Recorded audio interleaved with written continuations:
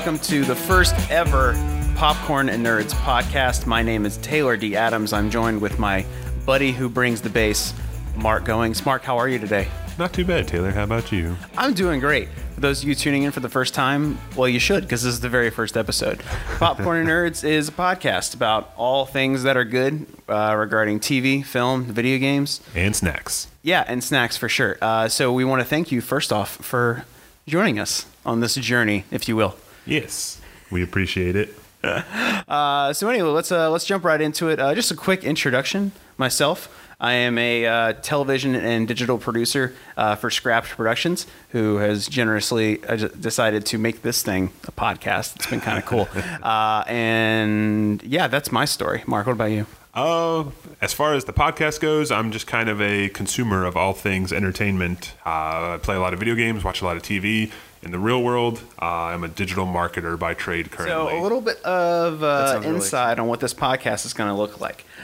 So every episode, weekly, we're going to review some nerdy pop culture things, whether it's a video game, whether it's a new movie that came out, whether it's a new TV show we binged over the week or whatever. We're also going to talk a little bit about junk food. And by junk food, I mean just things we eat while we watch media, for lack of a better term. I'm a big fan of whenever new flavors of random things come out, picking them up and giving them a shot. And basically, I'm going to force Taylor to eat some of these with me. Yeah, this was Mark's idea. Yes, I'm a fan of delicious flavor. All right, sorry, let's just get it over with. What you got? Today, I brought with me, besides the beer we're drinking, which is a thick mint by Southern Tier, thin mint inspired, drinking Girl Scout cookies. But for the actual snack, Oreo released a few new flavors, as they are like to do. This one is hot and spicy cinnamon Oreos. So if you're familiar with the Valentine's Day candy of the little cinnamon hearts. That doesn't sound that good. Yeah, I'm not super excited about it. Those aren't my favorite. Well, why did you bring it? Because I saw them and I wanted to try them. All right. And we'll see what those are like. Let me grab. Well, no one ever said you were boring, Mark. I know. Oh, God. They smell so cinnamony. All right. Go ahead and activate the Smell-O-Vision option on your Apple Podcast app real quick. They don't seem terrible. They look like the winter Oreos. They smell like dentine gum. The cinnamon kind, obviously. Yeah. All right. If you don't chew Big Red, fuck you. Let's try this thing.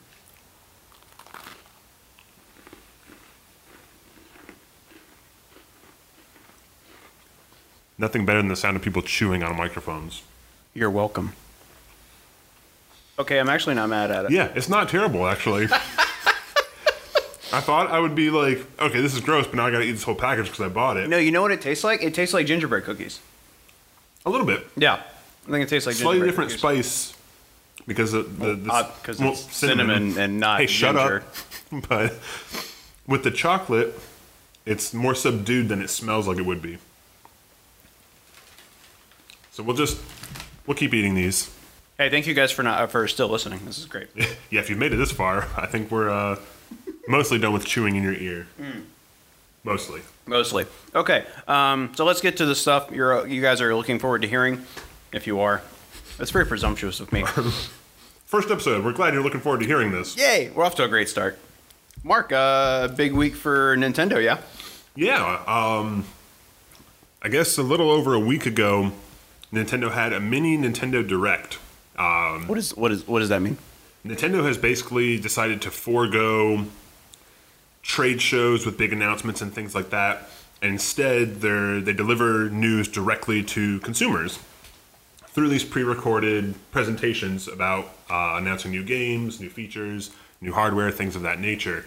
And they do these a couple times throughout the year. And last week they had what they called a mini Nintendo Direct, which was about 15 minutes long, as opposed to the usual 45 minutes to an hour that they do for some of their other announcements.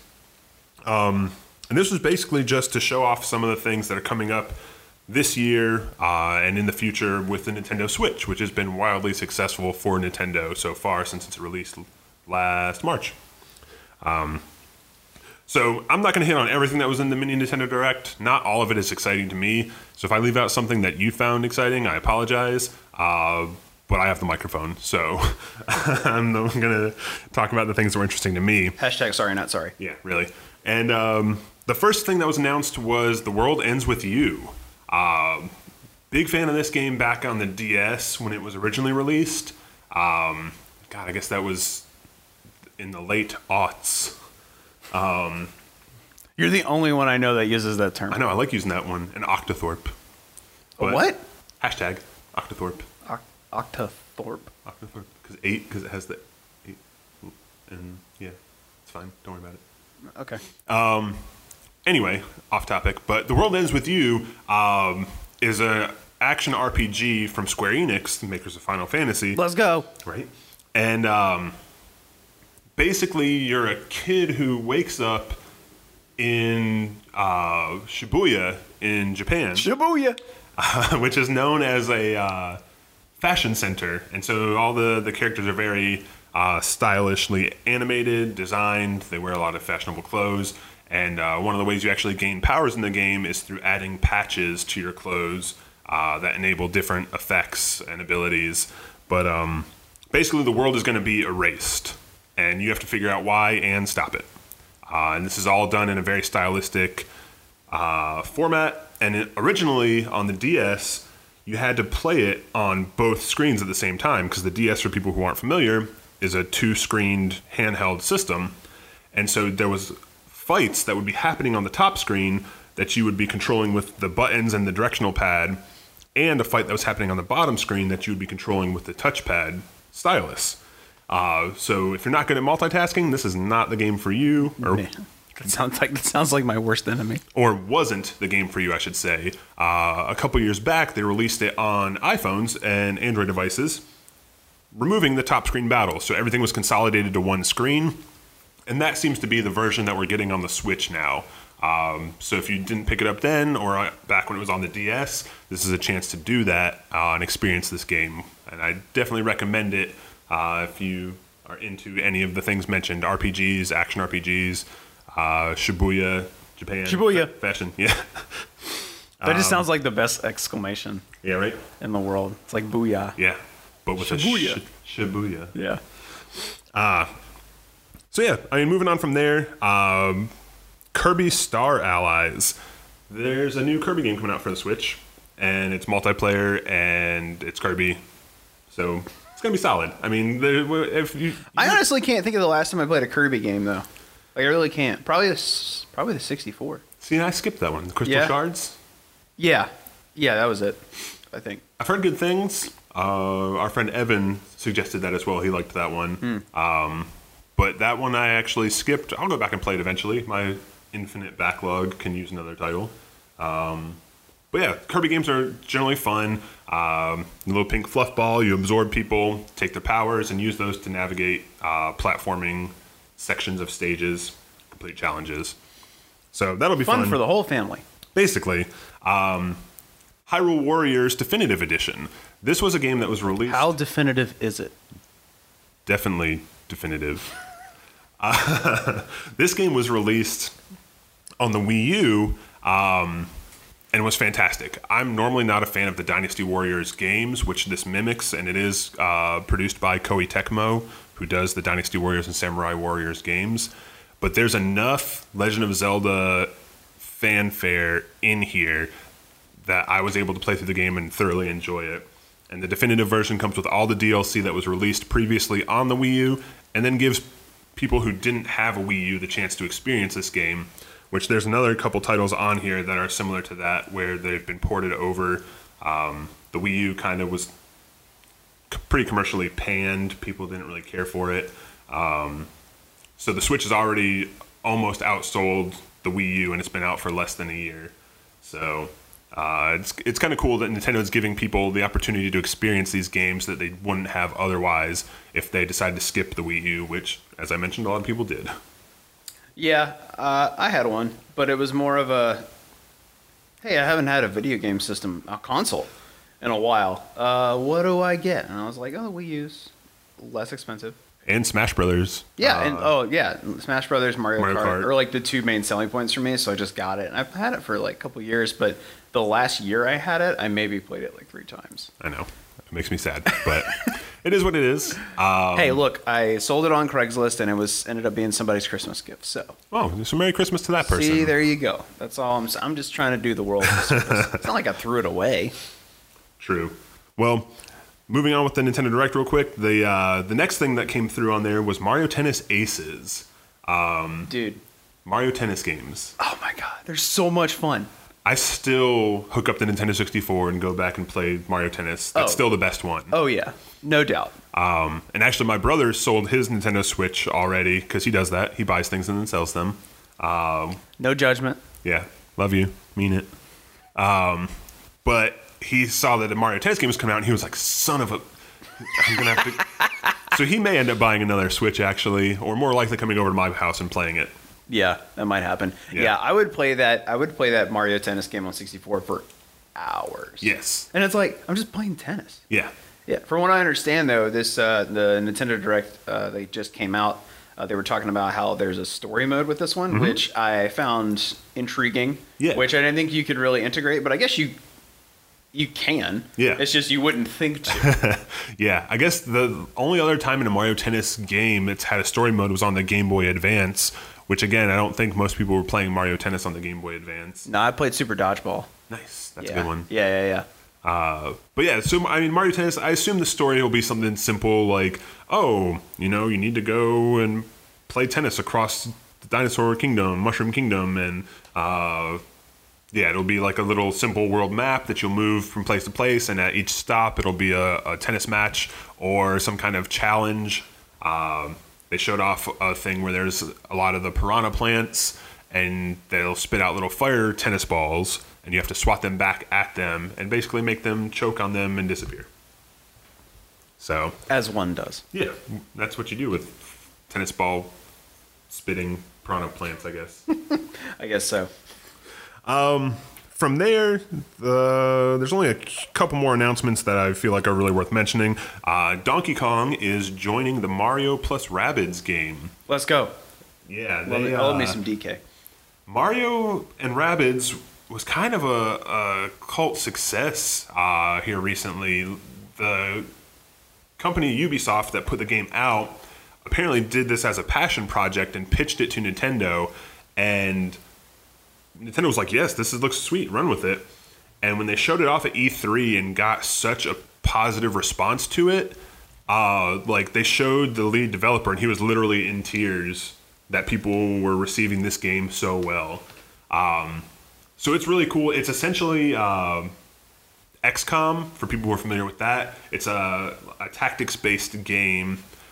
So you move kind of on a grid, and it's very structured, and you take turns. Like, you'll move, you'll do your attack. Computer will move, they'll do their attack. And it's a very planned kind of mode. But it's a lot of fun. And the Rabbids are crazy. They're from the Rayman series. And, they just...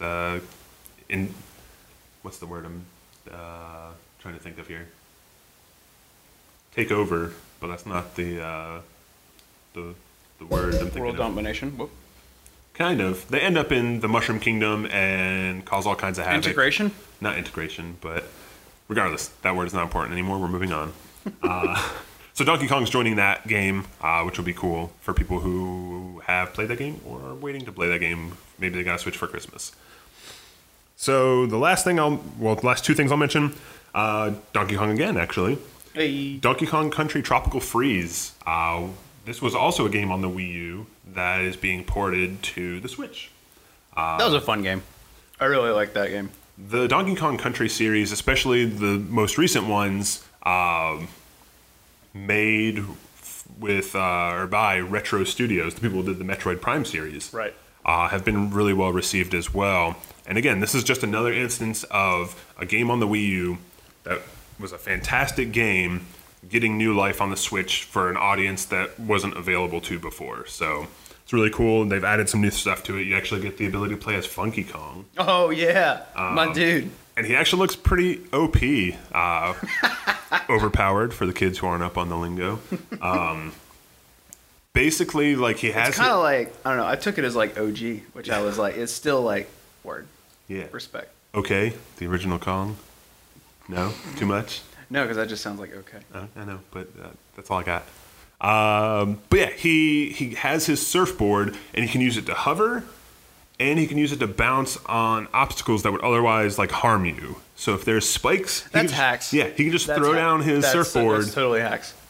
And bounce off of them. But I'm assuming you have to like earn the ability to play him. I don't know. Because otherwise, everybody's just going to pick Funky Kong and just burn through it. Yeah. Yeah. So we'll see what happens with that. But it's like you got to beat the whole game and like, oh, by the way, here's a cheat code. Yeah, but it's cool that he's included. I know Donkey Kong, Diddy Kong, and Cranky Kong were in there originally as playable characters. Right. I don't remember. I'm pretty sure there was a fourth one, probably Dixie, but I don't recall who the fourth playable was. It wasn't Candy. No, she was just the save point girl. Yeah. Hashtag feminism. Right. But lastly, to wrap up the Nintendo Direct, Dark Souls. Hey, turn up. People love this series. They love this style of game. It's very adult. I get very frustrated with it. I think that's the point. It is. You have to be very slow, very methodical. You will die, and you just need to take your time going through this game. And I don't know. I tried playing them, and I could never get into them. I'll probably pick it up again when it comes out on the Switch because, one, I want to support Nintendo getting titles like this. Fantastic for third-party support, as well as just M-rated titles and things of that nature.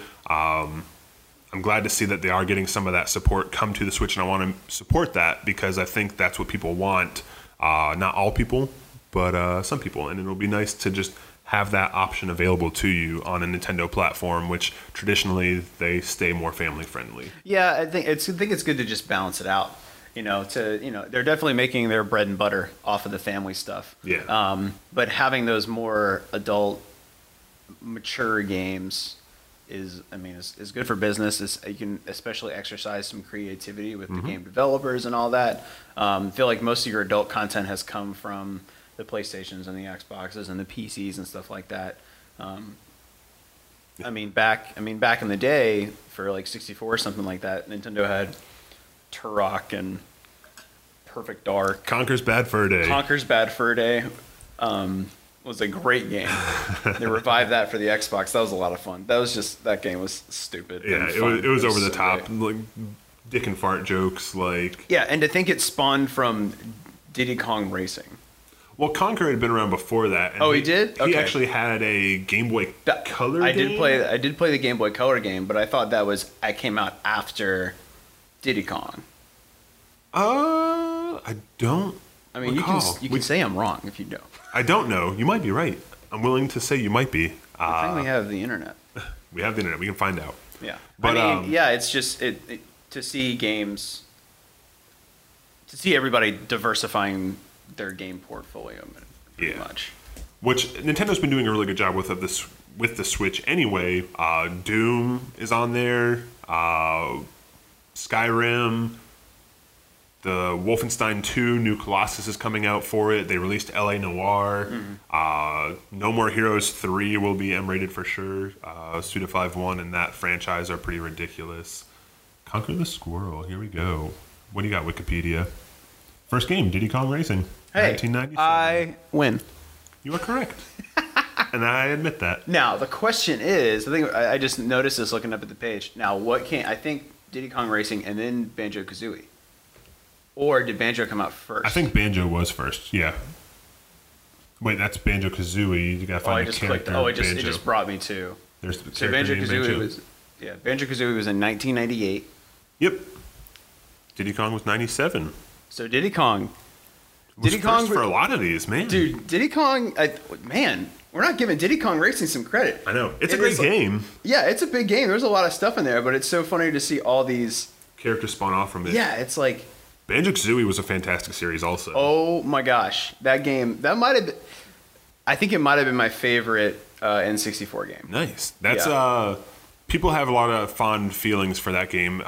Similar to, it was Rare's answer to Mario 64. Right. Yeah, for sure. It was a lot of fun. It was. And then Banjo and Tooie I didn't play. I did. I played that. I don't think I beat it.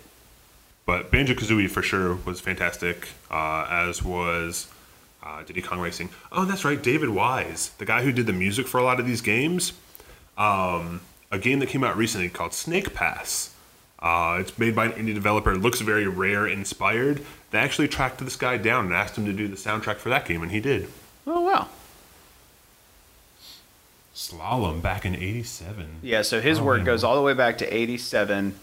Did WWF WrestleMania in 89. Sesame Street ABC, I had that game. Jordan versus Bird 1-on-1. Snake Rattle and Roll. Oh my gosh. Man, there's a lot of good stuff in Battletoads. Oh, Battletoads. Beetlejuice. Donkey Kong Country, yeah. See, here's where we start picking up with here we go. The Rare games. Oh, wait, what is a game called It's Mr. Pants? I don't know. It's on the Game Boy Advance. What? Weird. By THQ. Rest in peace. Yeah, they made the WCW 64 games, Yep. if I remember correctly. Snake Pass. Oh, and Ukulele. He came back for that too. Ukulele is also very Banjo-Kazooie-esque. Okay. Except you're a chameleon and a bat. Viva Pinata. Nice. Just the Pocket Paradise one. Oh, excuse me. But hey, Tropical Freeze, Donkey Kong Country. There you go. Yeah, I never had even heard of this guy, and not because he hasn't been influential, just because I haven't paid attention to video game composers. Although you should, because every person that works on a video game puts in hours upon hours upon hours upon days upon weeks. His instruments are synthesizer, piano, and saxophone. Solid. Fun fact for David Wise. Shout out David Wise. Keep up the good work for sure. Appreciate it. You basically composed a lot of my childhood, it looked like. So I hear they say don't ever meet your heroes, Mark. Right. Hey, look what's on my web browser right now. Mark, moving on to the next. Yeah, Nintendo. moving on. So wrapping up our Nintendo news here, that kind of wraps up the things that I thought were important from the Nintendo Direct or interesting. And then Nintendo teased an announcement for children and our creative kids and like-minded adults or something like that. I forget is how they phrased it exactly. But I don't think anyone was expecting this. Nintendo is releasing a new project called Nintendo Labo, Labo. And essentially, it is a game that you connect to your Nintendo Switch and do-it-yourself cardboard crafts. And so there's 2 packs coming out. There's the Inventor Kit, which has just like a kit to make a fishing rod, a piano, a house, a little remote control car, and a few other things. And then there's a robot kit. And the robot kit you actually build and then it attaches to you. It's a book bag with little gauntlets that you put on that have rubber band resistance bands to punch and move with. A little visor that you attach to your head that the controllers go in. And basically, you move around and punch. It's Nintendo's VR answer without actually being VR. Yeah, that robot thing looks fascinating to me because I don't know if it's the destructive mind that I have, but I'm immediately thinking about, okay, when does that break? Like how? Because it's all this stuff that you're making is out of cardboard. Yeah, people are already concerned about the longevity of this. Yeah, like how can that last? And the jokes on Twitter have been many.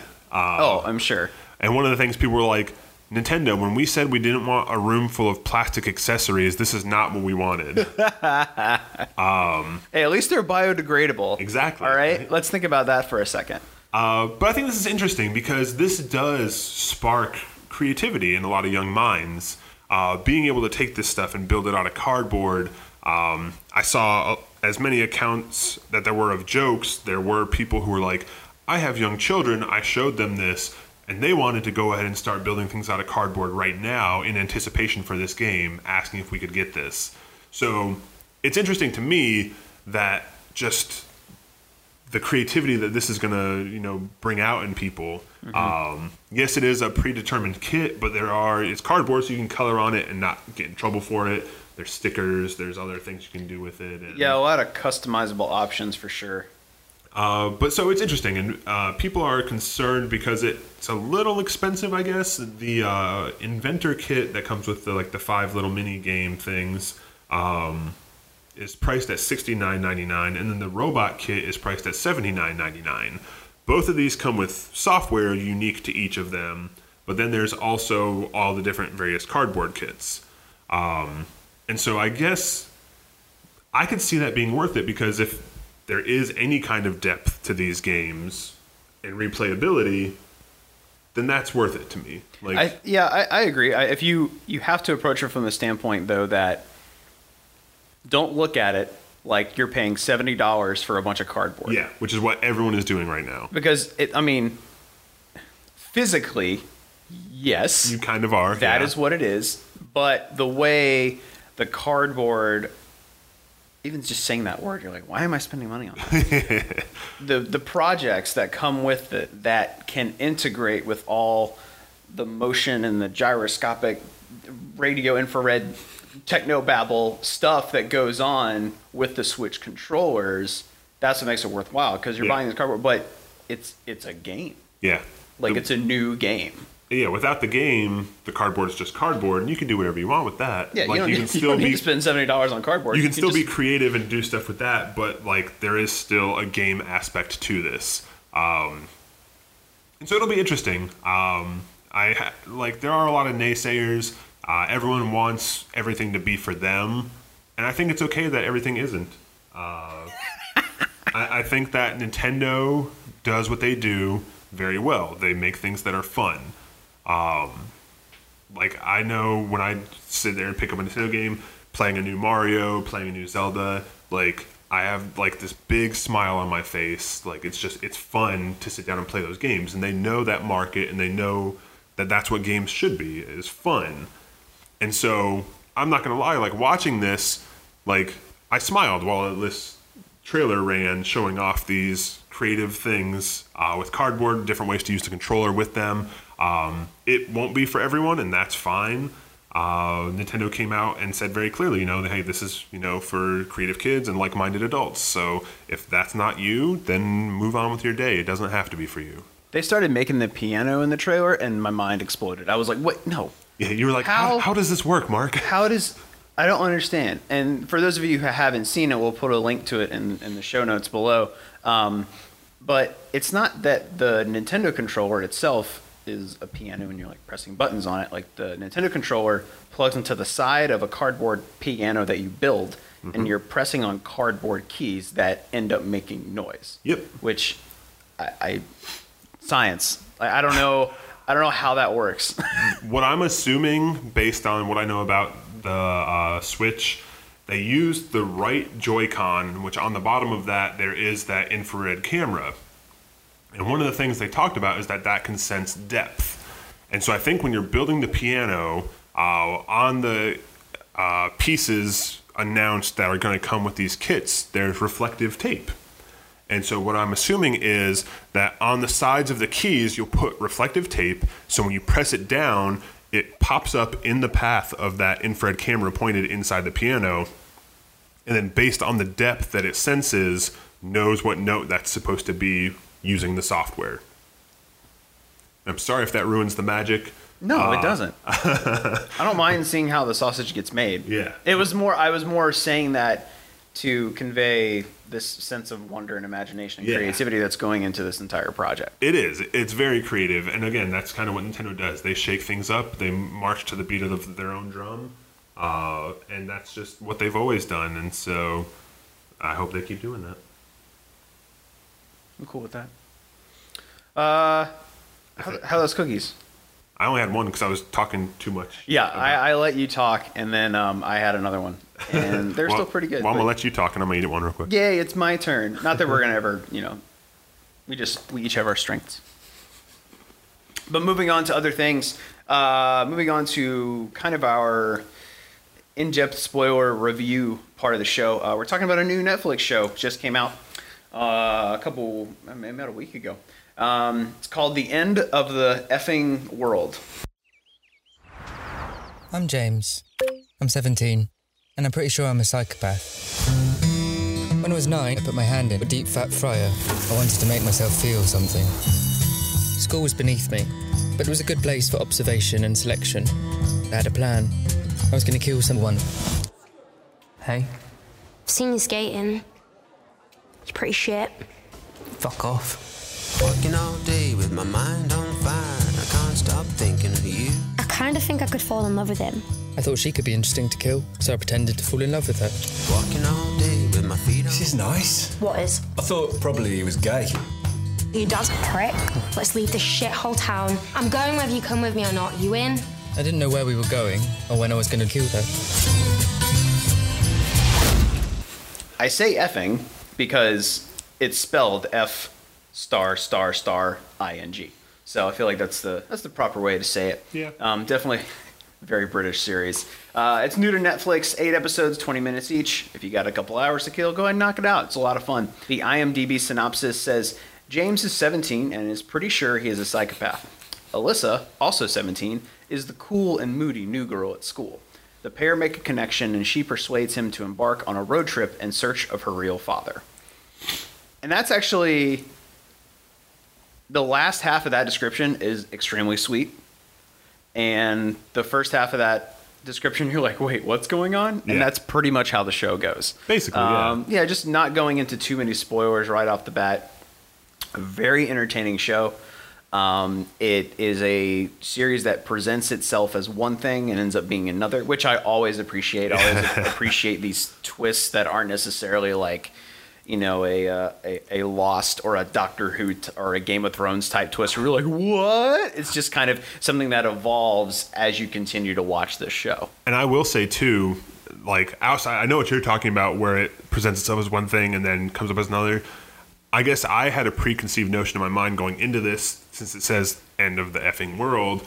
I was expecting something kind of like post-apocalyptic, but like funny, like, oh, all of a sudden they're like the last people on Earth. Which that's not what this is at all.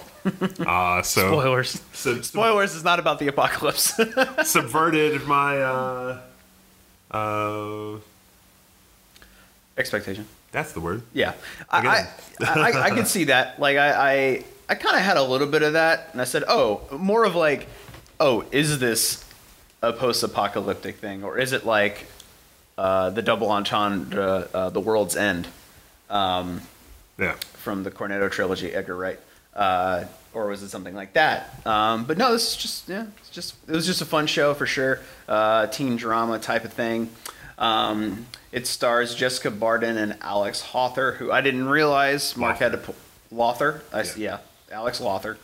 Mark had to point out to me that he was in Black Mirror. He was in Black Mirror, and in Black Mirror he did things that are not great. Yeah, we won't spoil that episode either, but his name was Kenny.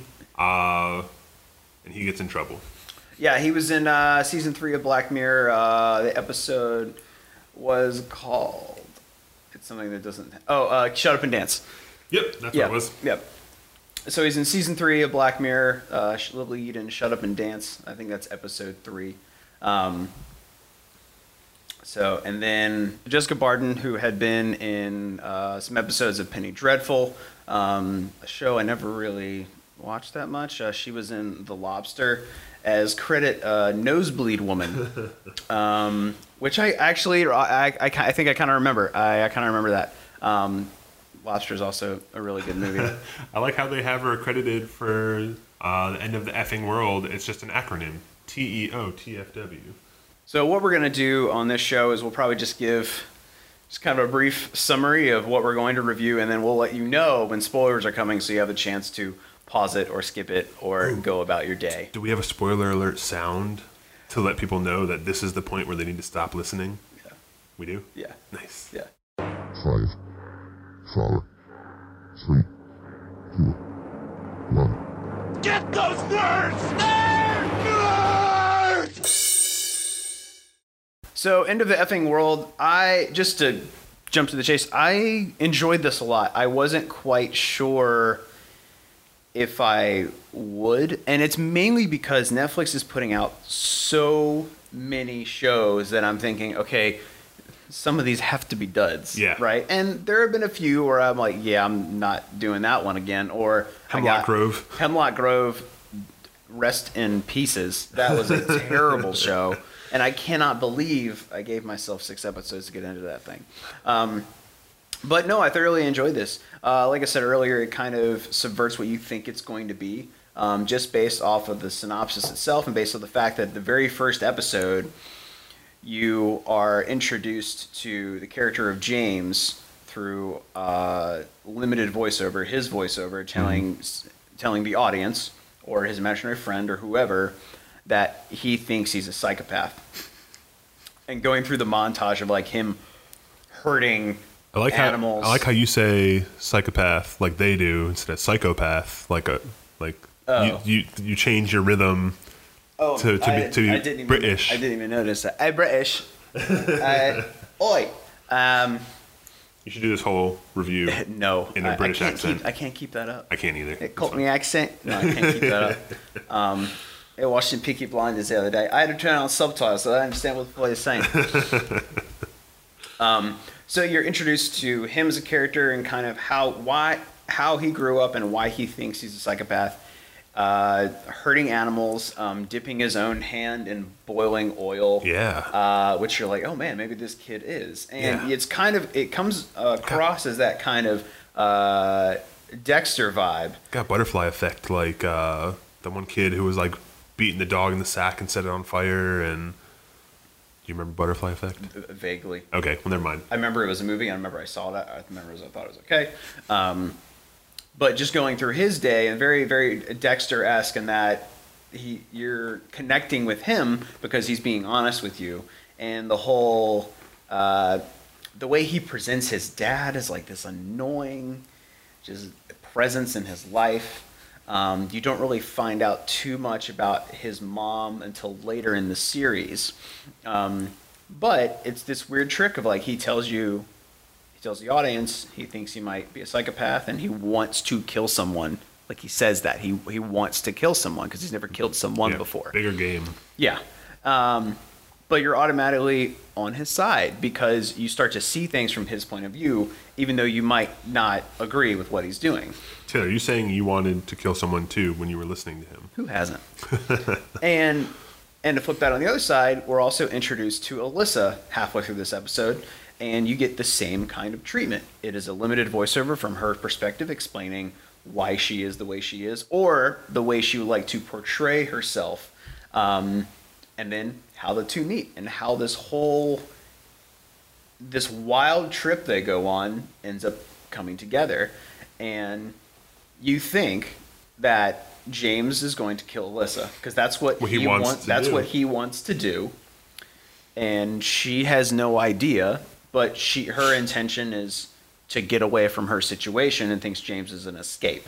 Yeah. And the acting out teenager, we all did that, that type of stuff. But halfway through this whole series, everything gets turned on its head when James falls in love with Alyssa, and you learn that and it's not that he was a psychopath and love turned him. It was. Maybe he was never a psychopath to begin with, even though, he hurt some animals or whatever like that. But, he couldn't bring himself to... The only person he kills is someone who is trying to hurt Alyssa. Mm-hmm.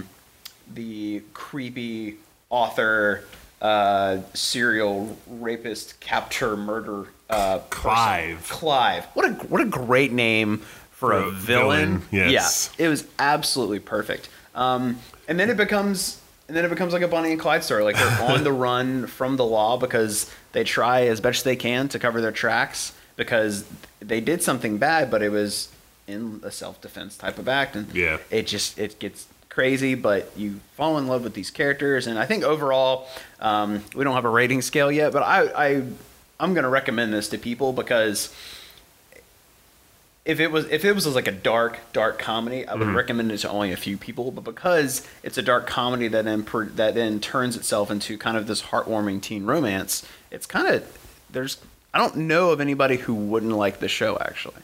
Yeah, it's solid. And one thing I wanted to point out too, and you kind of made this point, was James and Alyssa are like opposites. James thinks he's one way, but on the outside portrays more of who he actually is.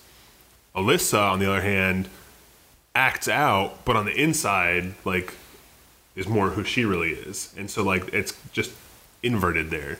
And I thought that dynamic was interesting, too. Yeah, there's great irony in the show. I mean, you have that with the fact that, you know, things don't really come to fruition until the very end, which is kind of when things are supposed to happen. Yeah. But the fact that the whole time Alyssa is presenting this front, and then her voiceover is indicating the opposite of what she's saying, but as it goes on, it gets truer and truer, and she starts to, or even her voiceover is ironic. Even her voiceover is hiding who she really is. But then by the end, her barriers break down, and she's presenting herself as who she actually is, and that she is falling in love with James because James is doing all this stuff for her. And then you have these like hysterical subplots, like the two detectives. Yeah. Who the two lesbian detectives who apparently I guess they had like a one night stand. Yeah, I guess they had like a one night stand that's never divulged, but one of them wants to talk about it and the other is like, no, moving on. Yeah. But she's like, I got you a coffee, and she's like, no, this is a crime scene. Yeah. It's a lot of like awkward, like, hey, we should talk about what happened. I think I have feelings for you. And the other one's like having none of it. And the great thing is you jump right into that. Yeah. And you have no backstory. So it adds this, because I think it was a smart play, because throughout the first couple episodes, it's funny because it's ironic, because you know what each character is thinking, but the characters don't know what each other is thinking, but you know everything. And then once they kill Clive, it's like that becomes so dark, and it's actually such a moment of truth. Like, it happens and it's not funny. It happens and you're like, oh, he's like, you see it coming. Yeah. Like, he's got to kill him. Yeah. And it happens and you're like, oh shit, he actually did it. But it's not funny. It's just, it was in the moment because she's terrified. She's vulnerable, which is the first time we actually see that happen. She comes off as strong, especially in some of the first episodes where she's like, hey, I'm coming over tomorrow, you're going to eat my pussy. Yeah. And, like, she's very forward, but as a front. And so, like, this is the first time. She said she's coming over at noon. I didn't realize she wasn't coming until 1. Yeah, just the way the characters present themselves, and then to jump in after this dark, truthful moment into this one accidental one night stand relationship between the two detectives was kind of funny. But then you get into them, and they're trying to figure out who killed Clive, and then they present themselves as exact opposites. Yeah, which is a great case. And then you've got the whole Alyssa's mother being in like one of the worst marriages ever. Well, she doesn't seem too upset with it, other than the fact that like now it's strained her relationship with her daughter. Even that, like, I don't know.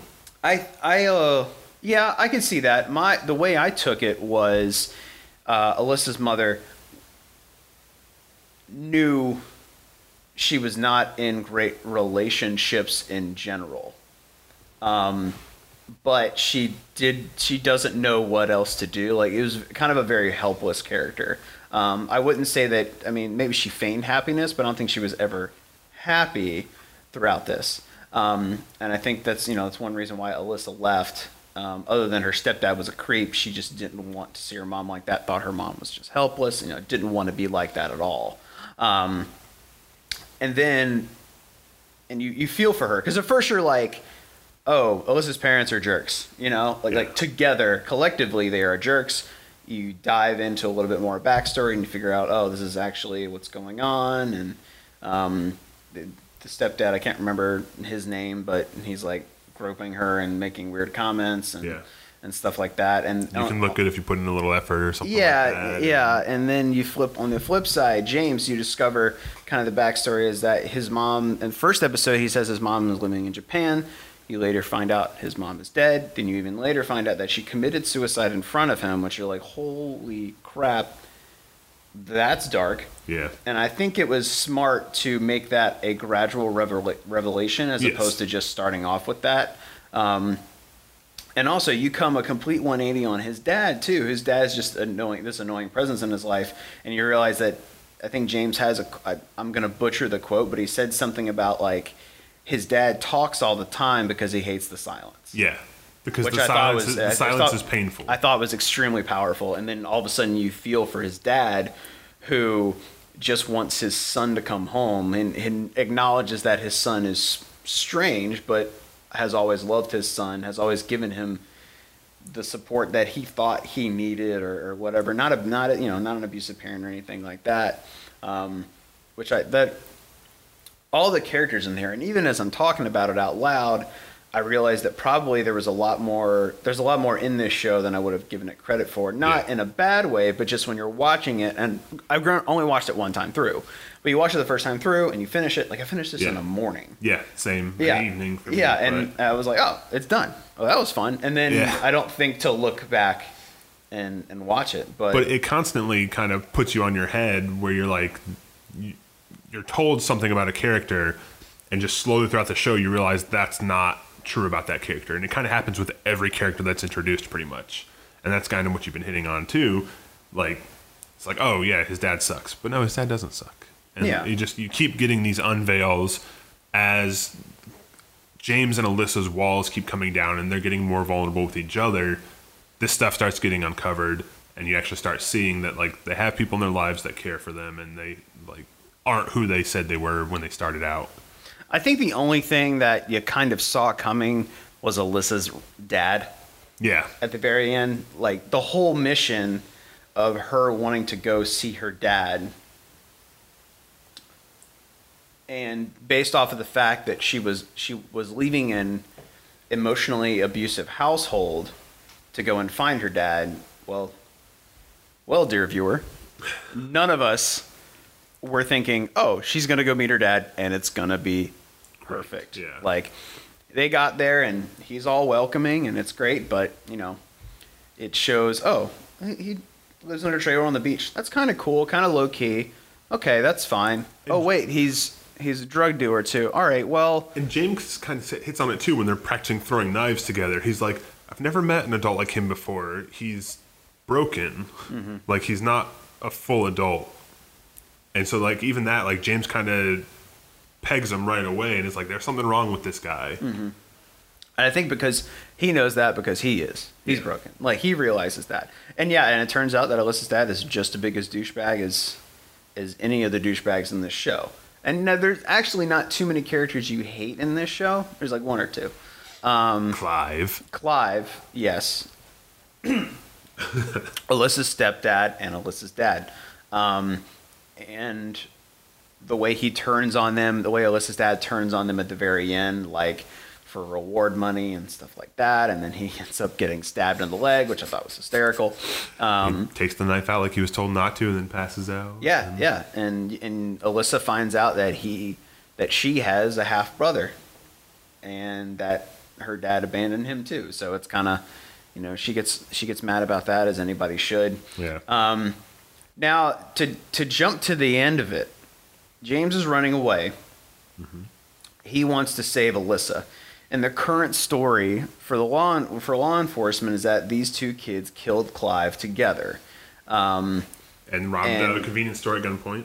And I forgot about the convenience store thing, which Frodo. a hysterical scene with an attendant actually named Frodo by his mother. Which in that scenario, like, you're rooting for Frodo. You're rooting for him so hard. You're rooting for his mom, who is trying to prevent their convenience store from being robbed.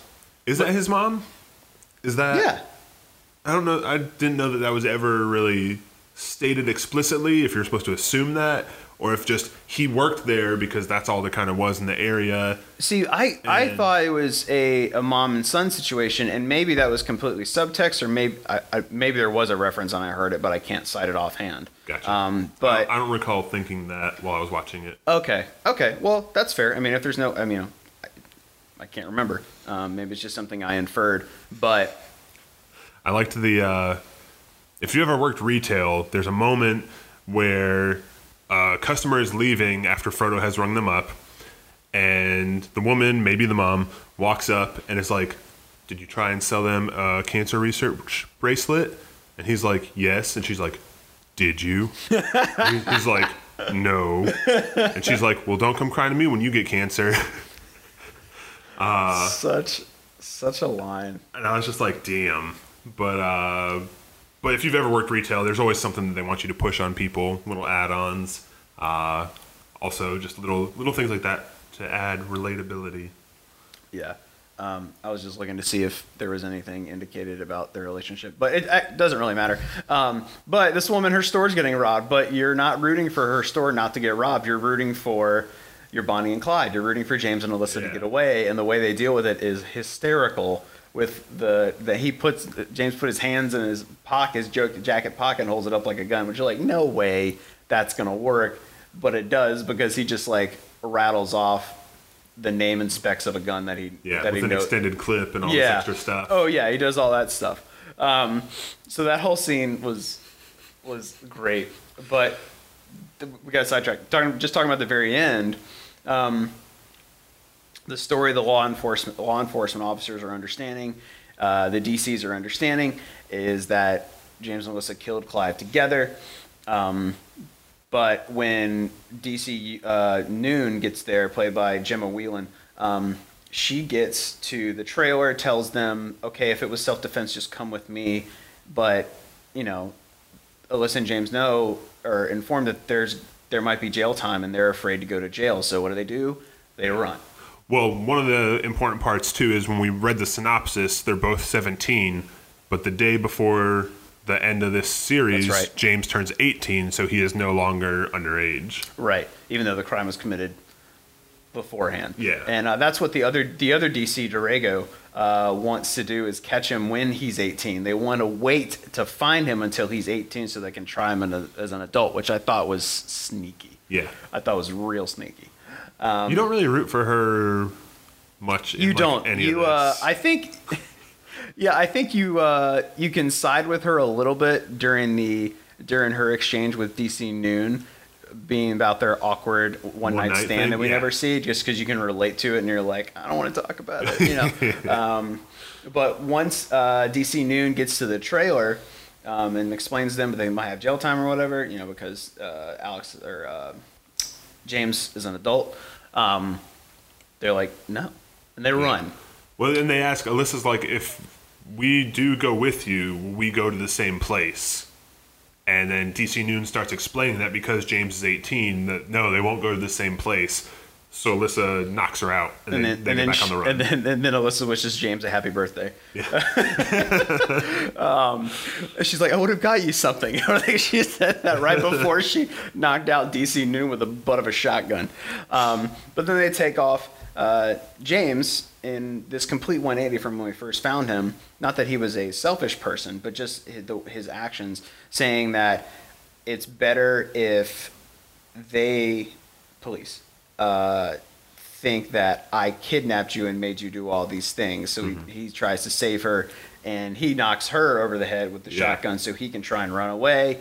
And we see him running down the beach, and shots are being fired at him, and we cut to black, and we hear a gunshot, and that's the end of the season 1. Yeah. So we don't know how that ends up. But I think as a whole, I was trying to think of what it reminded me of, other than the obvious Bonnie and Clyde parallels. A little bit of Natural Born Killers. But way less, but way subdued. Yeah. And any kind of like teen dramedy that it'd be like one boy and one girl, whether it's Juno or something like that. That had a little bit of the quirkiness to it as well. Yeah. Definitely recommend it. I'm looking forward to see if they renew it for a second season.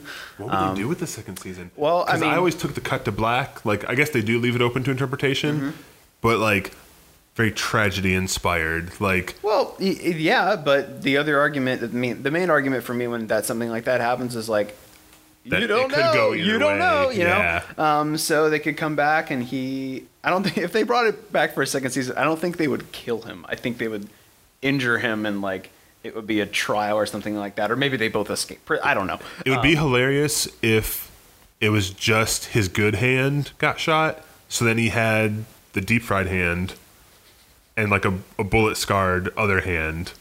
That would be. And they just good. like play that up that like there'd be some hand holding incident again. Yeah.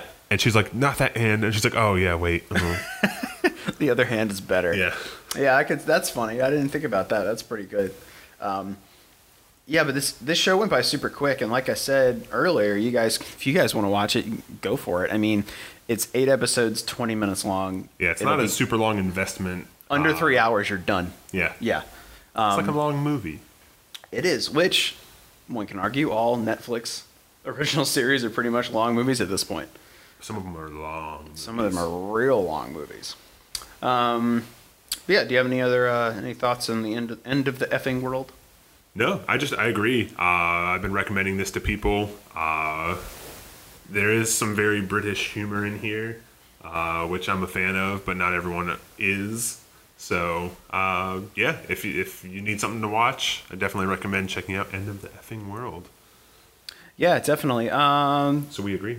We do, which is rare. You guys will come to understand that we often argue, but we didn't really argue this Not too episode. much. I feel like we've let the viewers down. I know. I've even because we even both like the candy. I know, and I even eating. admitted fault that I was wrong about Conker, and that he did come out in Diddy Kong Racing first. For those of you keeping tame. score at home, it's 1-me. Mark 0. Well, I don't like that, but yeah, this has been very tame as far as argumentative. Yeah, for sure. We need to find something more polarizing. All right, we'll figure out something for next week. Real quick before you go, Mark, what are you looking forward to about this next week, or just about something that you heard about that we haven't had a chance to cover? I guess something I've been excited for recently is Monster Hunter World for PS4. I'll bring it back to games because that's what I do. The beta is running this weekend to test that out, and I've got some coworkers as well as some friends who just wanted to pal around and hunt monsters for the weekend while we have the beta to see if it's something we'd want to jump in on when the full game is released next week. And so looking forward to that.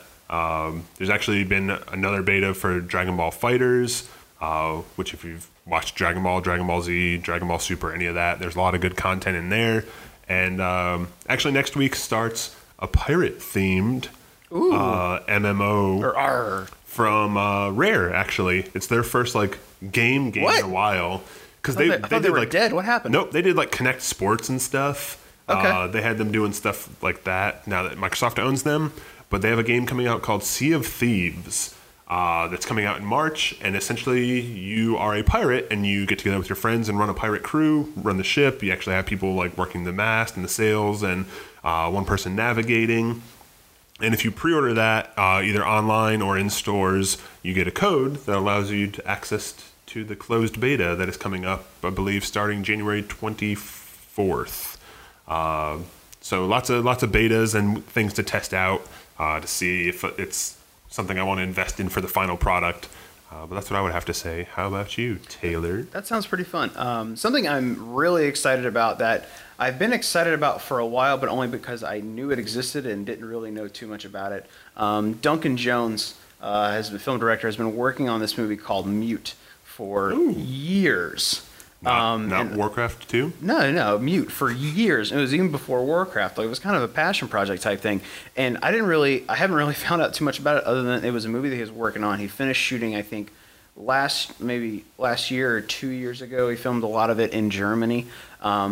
But he announced today officially it got picked up by Netflix and will be streaming on February 23rd. Shout out to Netflix doing the Lord's work. That's right. Big fans of Duncan Jones here. Maybe not the Warcraft movie. It was okay. No, it wasn't good. Duncan, I know I love you, and I want to meet you one day because I really respect. I loved Moon. I loved Source Code. I'm looking forward to seeing this new film from you, and it's got Paul Rudd, it's got Joel McHale, and it's got Alexander Skarsgård. Ooh. So I'm very curious to learn more about it. I'm sorry I don't know more about it. Maybe next week I'll know more about it. But yeah, that's kind of what I'm looking forward to on my end. Well, Mark, Taylor, I think that about wraps it up. I think so. What you got to say to the people? You want to say thank you to the people? Yeah, we've rambled on for a while now. Thanks for listening. We appreciate it. We are just getting started here. We're trying to get more structured with how we approach these things. But we also like the free-form conversational approach a bit too. So if you like what you hear, definitely check us out. And Taylor, outside of the podcast, where can they find you? People can find me on Twitter and Instagram at TayDAdams. You can also check out more about Scrapped Productions at scrappedproductions.com. This is a podcast put on through that avenue. And if you like what you hear, first of all, thank you. Second of all, go ahead and hit the subscribe button. What really would help us out too is if you rated us, left us some comments on Apple Podcasts.